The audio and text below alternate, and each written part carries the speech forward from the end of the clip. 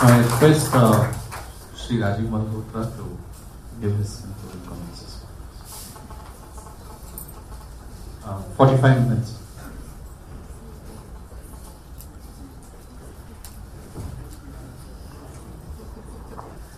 Okay, mine is a different take. That's why we are here. So, I see this not as a visitor, but as a continuation of a long journey many of us have had together. Okay? So I will say things, and I'm glad Makaran is here because I want to also familiarize you, Makaran, about our yagna, what it is we're doing. And it is not a humanities conference in a normal sense. And then I'll also be frank and give you my response to the humanities, why they failed. In fact, in the United States, they're downsizing now. And they're scared of the collapse of humanities. And the myth of humanities and its promise has failed. So why do we want to import a failed model? You know, that sort of thing. But I'll hold that for later. I want to say that this conference series is born out of a process that many of you have been a part of in various forums. We've been together online and in physical meetings and so on, for some of you for a very long time. And there are 4 or 5 buzzwords that we have coined and all of us have been part of discussing this over and over again. So I'll just remind those who may be new. We subscribe to the following, and that's why we came together to this conference in the first place. We subscribe to the fact that there is a Kurukshetra, which some people may call globalization, some people may call a clash of civilizations. We're talking about intellectual, we're not talking about physical war here. Some may say the discourse, some may say comparative something or other going on. But we see it as an intellectual playing field with competing forces. You may call it market competition, but there is some kind of a Kurukshetra. And in this Kurukshetra, we need intellectual Kshatriyas. We need people who are debaters, who can argue a point of view. And that is where the Purva Paksha, Uttar Paksha tradition comes. And we believe that these ought to be not individuals here and there, but there ought to be a home team. So there has to be teamwork, loyalty to the team, projects, plans, deliverables, and so on, leadership. So there is also a management and teamwork, development aspect to this. And we believe that the individuals have to have this as a swadharma. It's not a mercenary, as Makaran said, it's not a mercenary kind of a thing. It is a swadharma, which means you have to have had enough transformation in your own side, in your own being, that you have a swadharma concept. You've transformed and you are dedicated a good deal of your energy, resources towards this swadharma. And we believe that the yagna is the collective aspect of the swadharma. My personal swadharma is mine, but my yagna is something I invite all of you to join if it also happens to fit your swadharma. You don't have to, and if you join, you're not doing me a favor. You're doing your own swadharma. So this yagna is that process where a whole lot of people participate because everybody's yagna has this commonality. It's a common denominator. So this is how we see the movement. It's not located in how do we publish a paper and get it into EPW so that I can get it into my CV and then I'll be a better academic guy and I'll get promoted. We couldn't care less. We're seeing it as our yagna, carrying out our swadharma. Therefore, when you look at it this way, the idea of tapasya is very important in this swadharma. These are all terms that we've debated, argued in e-groups, and you guys, we've all been together for a very long time. So I won't describe them in detail, but I think the terms are fairly self-explanatory. So the Swadeshi ideology is a movement to do that. Now we are going to pick a different target every year so that we are not vague. I have sponsored over 100 conferences and I know why they're bogus, most of them, and I've attended many more. they do not have a ground-changing impact, because a lot of people come, they give talks on many different, very fuzzy things. You don't know what the guy is saying half the time, and there's no kind of direction. There's no change direction to what's generally going on. We want to be different, and we want to actually have something which is creating an intervention in the discourse and bringing about change. And so there are two aspects to it. Like I said in the first talk I gave 2 days ago, there is the deconstruction and the reconstruction. Yeah. So you can think of them as a negative and a positive. Pulling out the weeds and planting the roses. There is both of that. So it's not just negative things we're doing. So the Asian Indology will also construct, based on archaeological evidence, what we can now say about our ancient history. We're planning on doing those kind of conferences also. So Swadeshi Indology is a broad kind of rediscovery of ourselves, kind of a yagna. Okay? So that being the case, the reason I'm very happy about the outcome of this is I'm not feeling alone anymore. I'm telling you this is my feeling. I felt alone for a long time. Every time I do a book, I get attacked and I get deserted by my own people. Because when they all for me and say, "Sir, go fight, sir. Chalo, you're great." And the moment one bullet is fired at me, they all run off. Then some people say, "Oh, you are so good, nothing will happen to you. You fight on your own." Some people say the devatas, the protectors, don't worry, but they are not there. Okay. So I tricked you guys. To get in on the video of Suresh and take a stand. And these videos will be edited and we will put out everywhere. You can't back out of it now. Okay. So, wait a second. No, this is no hand like that. You step. No. What? I have a lot to say, so please.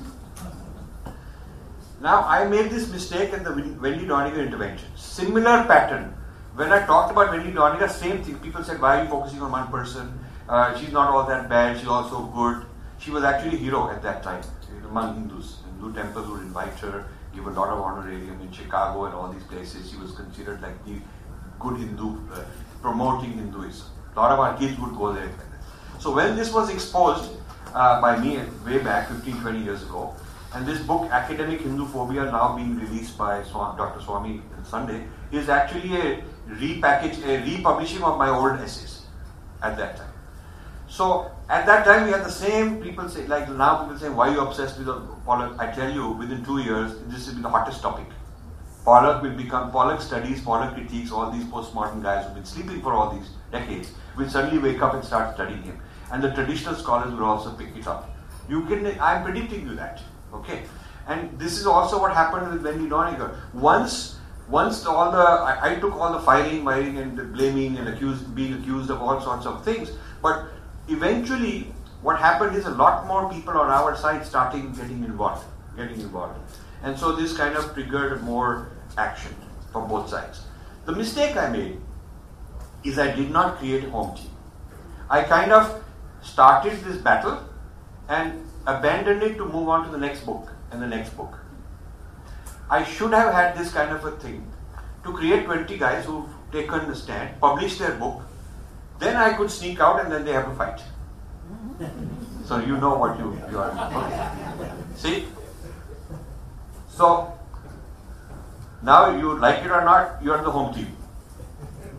Because that is required. This is your tapasya. This is your yagna. I've said it all along, it's not a trick. I've always said, don't do unless your Swadharma calls you to do this.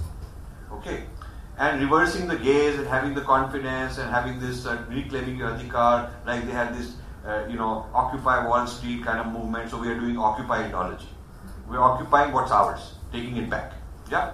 So if it is your calling, you do it, otherwise don't. It is not some kind of a, part of your sarkari job or something that you just do these things and you go around. You're not professional. This is an advantage of not being a professional humanities scholar, because you're not doing it as part of your profession and worrying about what this guy will think and will I get my next grant and will they invite me for a talk there. You're not worrying about that. This is that part of your life which is truly yourself. This is truly yourself rather than some job related kind of a thing. So there are disadvantages not being inside the system, but there are also advantages. I will tell you this, that we put out this call for papers and invited everybody. There is no reason the humanities people couldn't have presented more papers. There is no reason the Sanskrit traditionalists couldn't have presented more papers.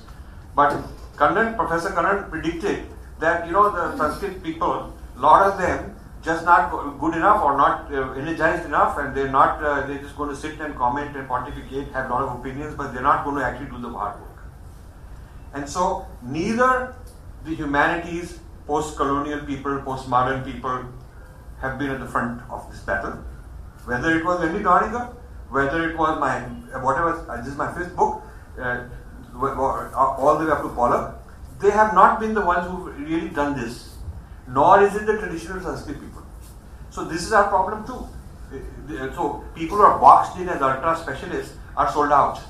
They're part of various vested interests. It's very difficult. And maybe they're mediocre. I gave so many millions of dollars of grants. I mean, he says I'm not a generous guy, but I am poor because I overdid it. I overdid it. Yeah. I genuinely just said, okay, you should just give it time. So, but that's my foolishness. And I learned that I trusted a lot of people that I should not have, So I learned a lot of things as a byproduct of that. And that is that people who are in certain professions are not qualified, not that smart to revolutionize their thinking because they're product of that. They're inside, they're sitting and looking at it from inside. And you have to be on the outside to look at it differently. So and there was no bias. The reviewers, there were 3 reviewers, very top stature, who reviewed, and it was blind reviews. Nobody knew whose paper it is they're reviewing. And it so happened that majority of the papers that got selected are by people from science, technology, IT, this and that. So before we criticize that, okay, they're a bunch of scientist type people, they're not formally trained, maybe that's a blessing. It can also be that they're more creative, they're more logical, they're more analytical. And I also see that this whole facade and edifice of social sciences needs to be attacked and critiqued as a whole system, because this is a Western way of thinking. The social sciences and humanities is alien to us. It is a kind of oppression. We are being colonized by these theories, and we don't need them. So if you look at, in physics you have stable equilibrium, and then it can destabilize, break down, and then all these parts move around until another stable equilibrium happens. So you have a glass, and you topple it, boom, and there's chaos. But then that's another stable equilibrium with all that thing sitting there. It's a stable equilibrium too. And then you throw it in the trash, and that's another stable equilibrium. So this crisis of myth of humanities as a myth, that the Westerners have the ability to develop these theories and come up with the objective truth about human beings all over the world, of all cultures, fit them into these kind of theories. That myth is actually failing. It is failing because humanities in the West are actually downsizing. They're having difficulty getting enough students. People are going for hard sciences because they're practical, or medicine, or this or that, or business. They're going into things that are practical, even in India. It is happening in the West also. So these very humanities-oriented things are not considered that relevant. And it's sad, because I think that they do offer quite a lot. But they have also to be blamed because they went overboard in asserting too much claim to truth, too much arrogance, and therefore, this is a bad karma, I guess, for them. They've done quite a lot of bad karma. So I'm not a big fan that we have to necessarily, toe the line and fit into the social sciences. And the remark that one article in EPW will be worth more, I'm not sure I agree with it. That's old school thinking. I think that you can get 1 million people on social media following you. You probably make more impact than an article in EPW which maybe 200 people will read. I mean, the total readership of a typical academic book published in India is in the hundreds. You believe that? It is in the hundreds. Whereas we're reaching lakhs. And there is a difference. That is the old school. when only certain channels of knowledge flow existed and people were gatekeepers, they could regulate that. And so if you did not impress the editors of EPW, then you could be blacklisted. You see, and I'm saying I don't even care about you guys. You can blacklist me all you want because the real people who are out there, I have ways of reaching them and they're not going to read EPW anyway. So this is the real age of the Aam Aadmi. So there is a case to be made for the Aam Aadmi ideology, which says this is not the elitist guy sitting in some academic position, though actually the brick and mortar university is in threat. There's a meeting of major universities in the United States, and one guy from the Princeton administration said that these billions of dollars of mighty buildings and campuses and very beautiful stuff, we don't know if people in the next generation will be filling it up because they're going online. These online courses, online. So there's one physics professor in Princeton, he's got 200,000 online students in his course on physics, and they get credit. So people are going to new distance learning kind of methodologies, and so the university of the future may not be a physical place. Maybe they'll need some, for certain things like laboratory or surgery, you need to learn, you'll be in a physical place perhaps. But for a lot of things, that it's going to go distant. So this is threatening the structure. Once it goes distant learning, then you may be able to, you as a person sitting in Hong Kong may apply to be the professor and you teach the course, and the university will not require you to relocate and live in one place. So the teachers may also be anywhere. So you may think of this as Uberization of education. Uberization of education. Yeah? So the Uberization of education means that this old system of control and who gets in and who's right and whatnot is being dismantled. This is what's happening. Knowledge is becoming Googleized. Googleization of knowledge. So you click and somebody's things pop up and somebody else's doesn't. There's no peer review deciding whose idea, who will be top in the search. So this is, whether you like it, whether you want to hate it, this is reality. You have to deal with reality. So that's the way the world is moving. So therefore, we have to be compatible with this kind of a world and not worry too much about the old institutionalized systems, whether we are part of that or not. So I'm very happy. This. Now, the critique of Pollock. Why didn't the post-colonialists who are, well, first of all, the field called post-colonial is supposed to have made us post-colonial, means decolonized. But they are some of the most colonized people. Post-colonial studies has failed because in the last 40, 50 years, it has not gone us 1 inch towards decolonization. If that was its promise, as the name suggests, it has failed. So what is post-colonial about colonial? It is a recolonization. It is not post-colonization, it is recolonization. There is new kind of a colonial thinking. They've imported, rejected the old colonial social science models and imported new ones. So why is it that Pollock never got criticized or never got studied until I started doing it? There is not one important work done by the so-called people whose job is to do that. Not one. But believe me, in the next 12 to 24 months, everyone will be jumping on the bandwagon and claiming, I'm just Pollock studies, I'm that kind of guy. You will see a lot of publications now coming out. You will see that. Same thing happened with Wendy Doniger. Nobody had bothered. Now, the question is this proper psychology? Is it proper hermeneutics? Is proper? All this is all over the place. People are talking about it. But it was an outsider who had to open this up. So you cannot count on the insiders of this academic field to be self-critical. That's a trap they're in. They're stuck in that mode. And I have written about Pollock 11 years ago in 2005 Bangkok conference, which was a decade before the recent one.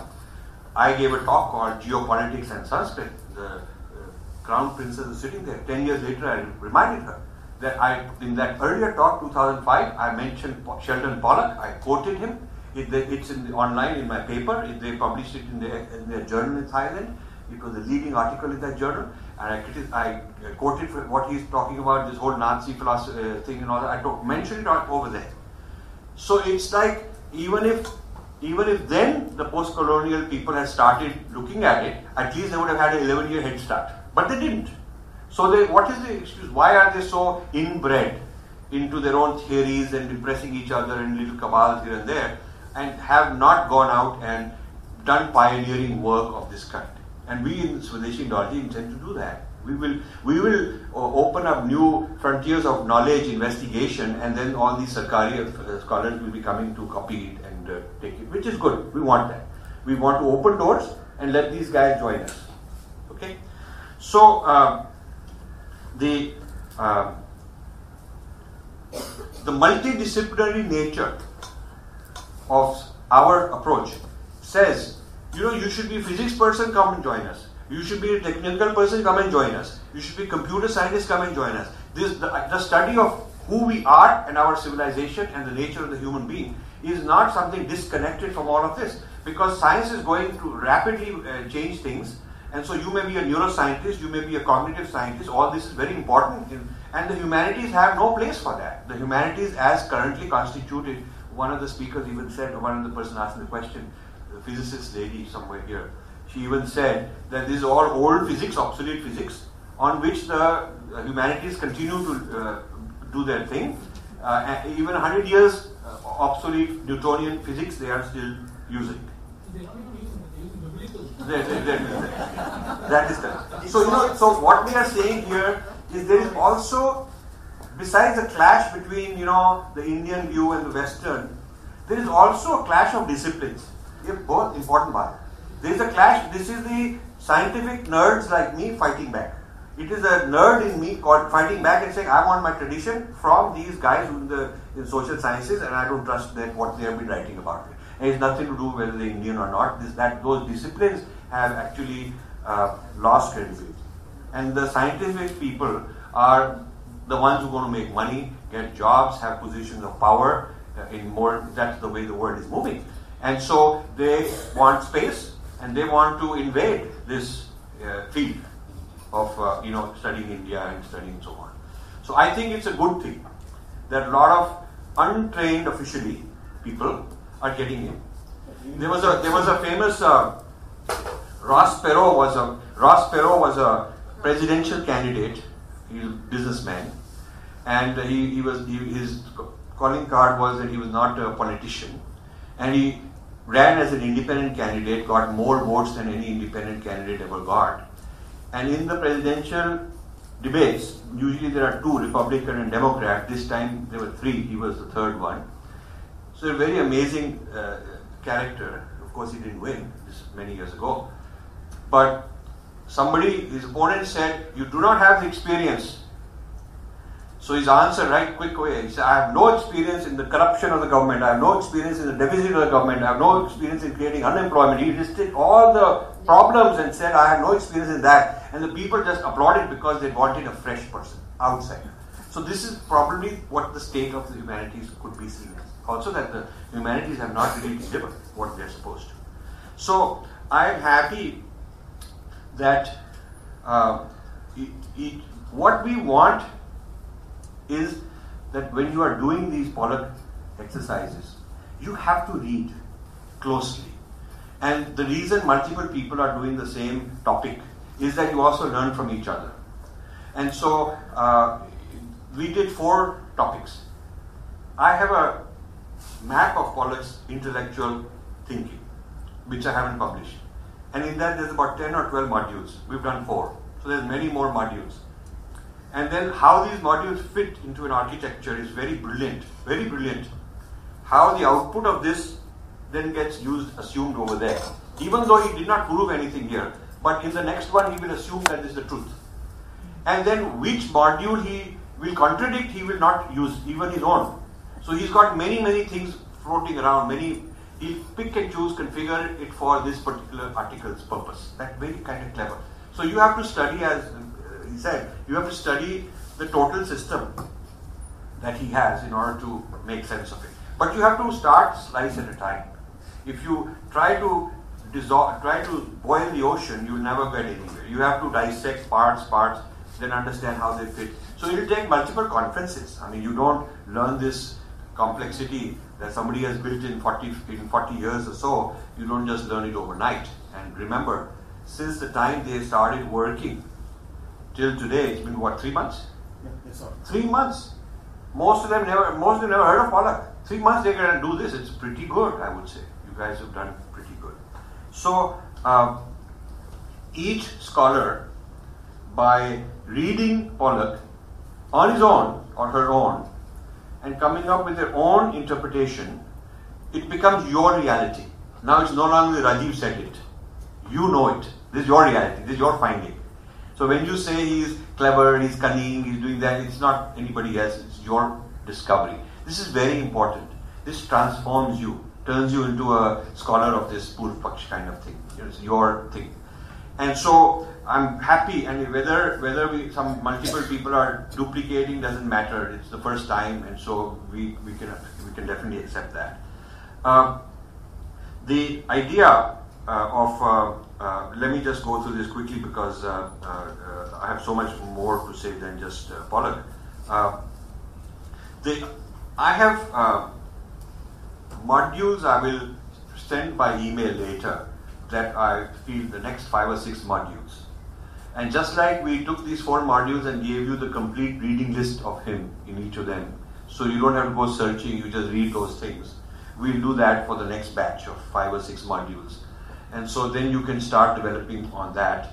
And also we'll bring more traditional scholars, and we would like to bring post-colonial scholars also. But they have to come into the system, apply, send in an abstract, send in a paper, and we would love that the next conference should have not just science technology type outsiders. We would love the traditional Sanskrit people more represented, and we would love humanities people more represented. But then they have to make an effort and not feel some kind of entitlement that they'll get.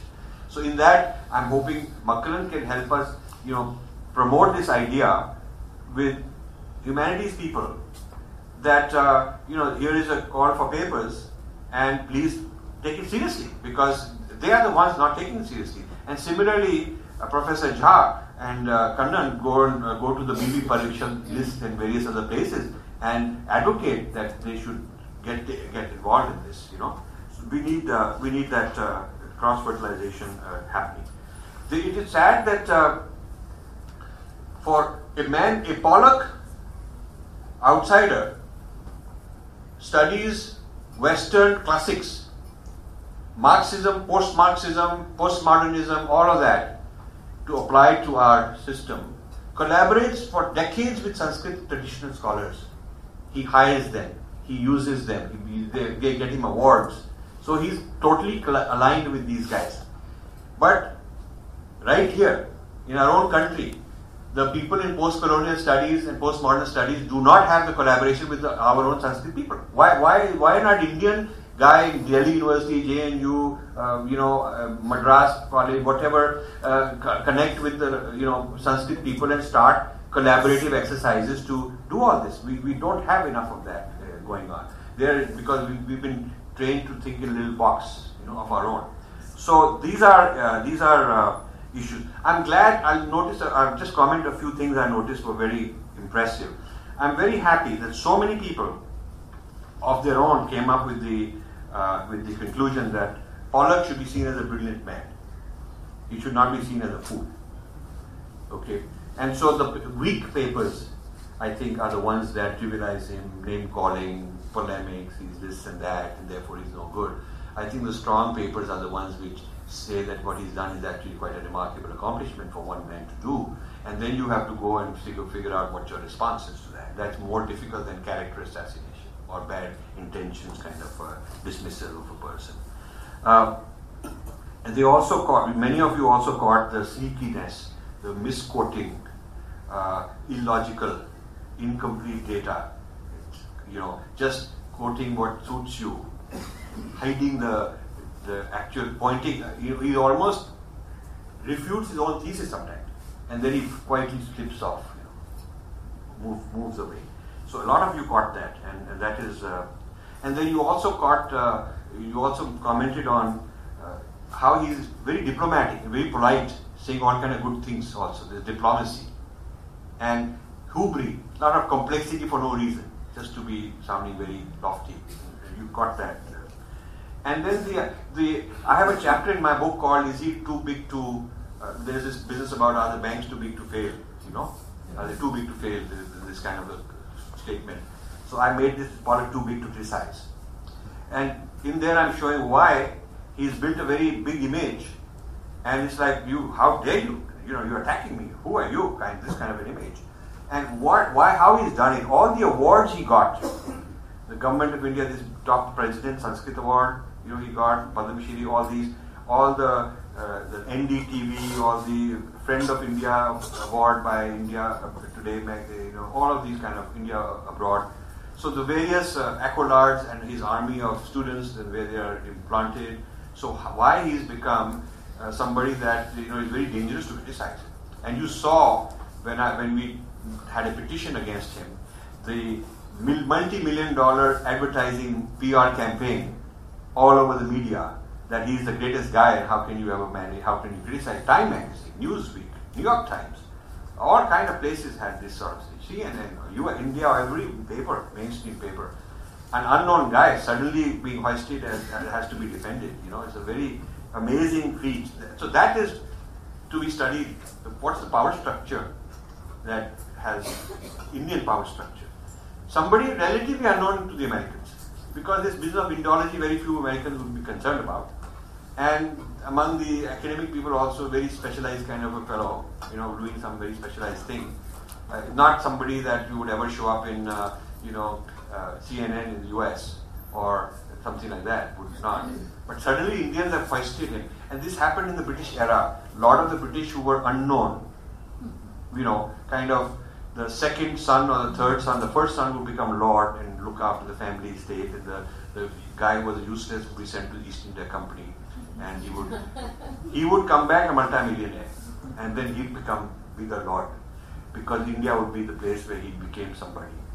So you see that in a lot of, like this guy who runs the Jaipur Literary Festival, non-entity in his home country, but because he's this Western, this British guy, he's like a big, huge figure. We've fostered him. We made these people great. And that greatness that we've given them here is what they cash out in their country.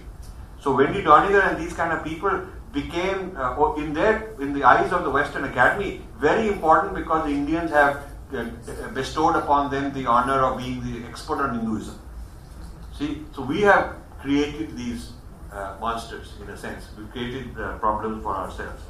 So the study of Pollock, I think, has arrived.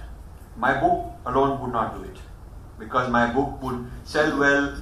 It would make me a bit of a hero and a lot of a villain, depending on whose point of view it is. It would be sensational, and then I would move on to another book, and it would be like the Wendy Doniger situation.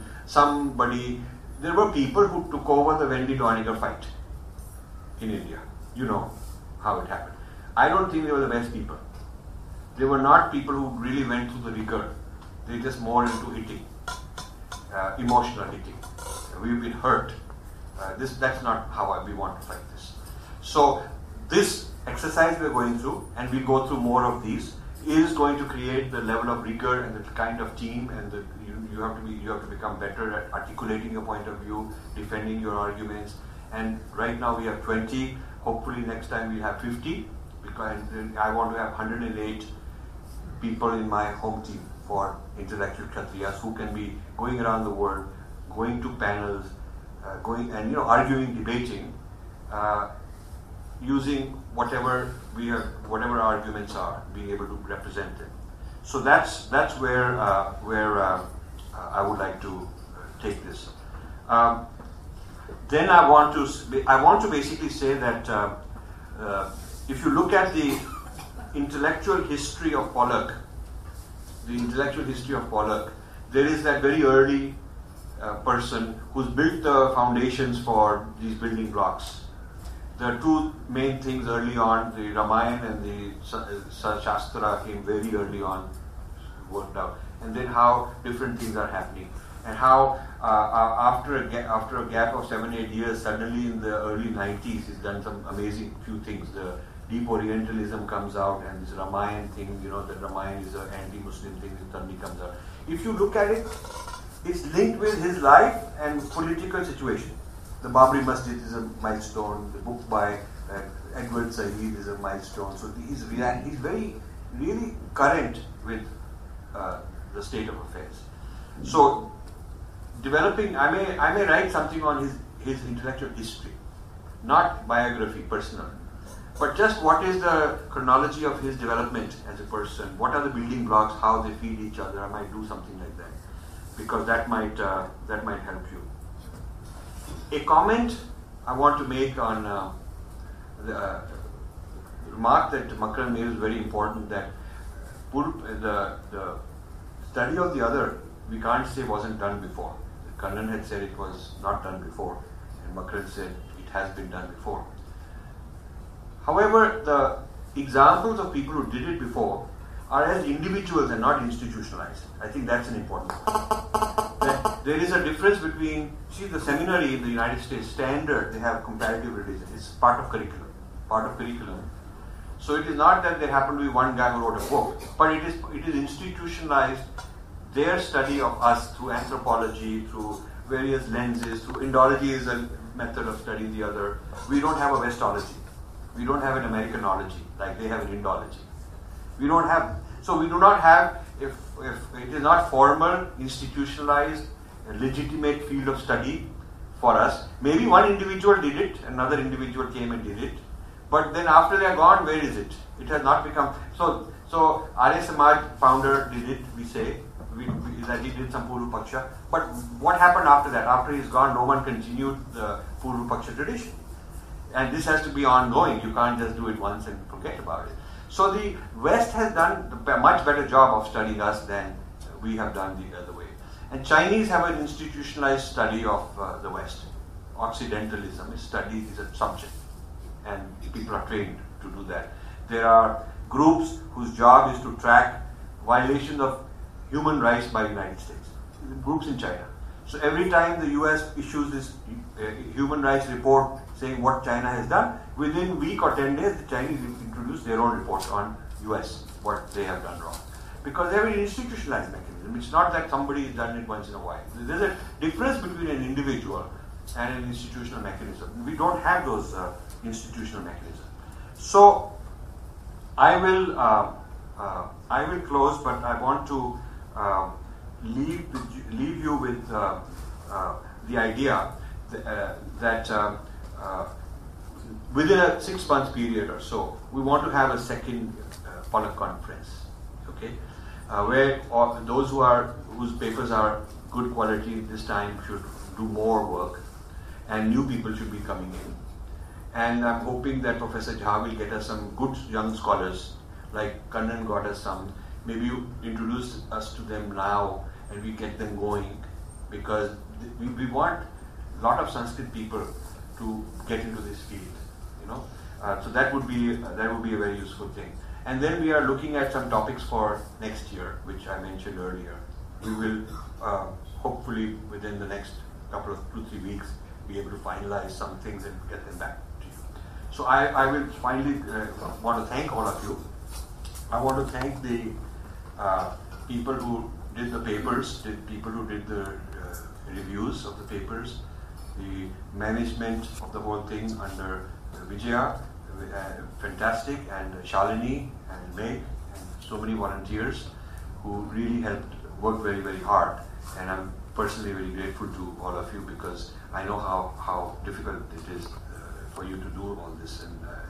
And so we will, I'll be leaving after this evening, be gone, so tomorrow morning I'm flying out.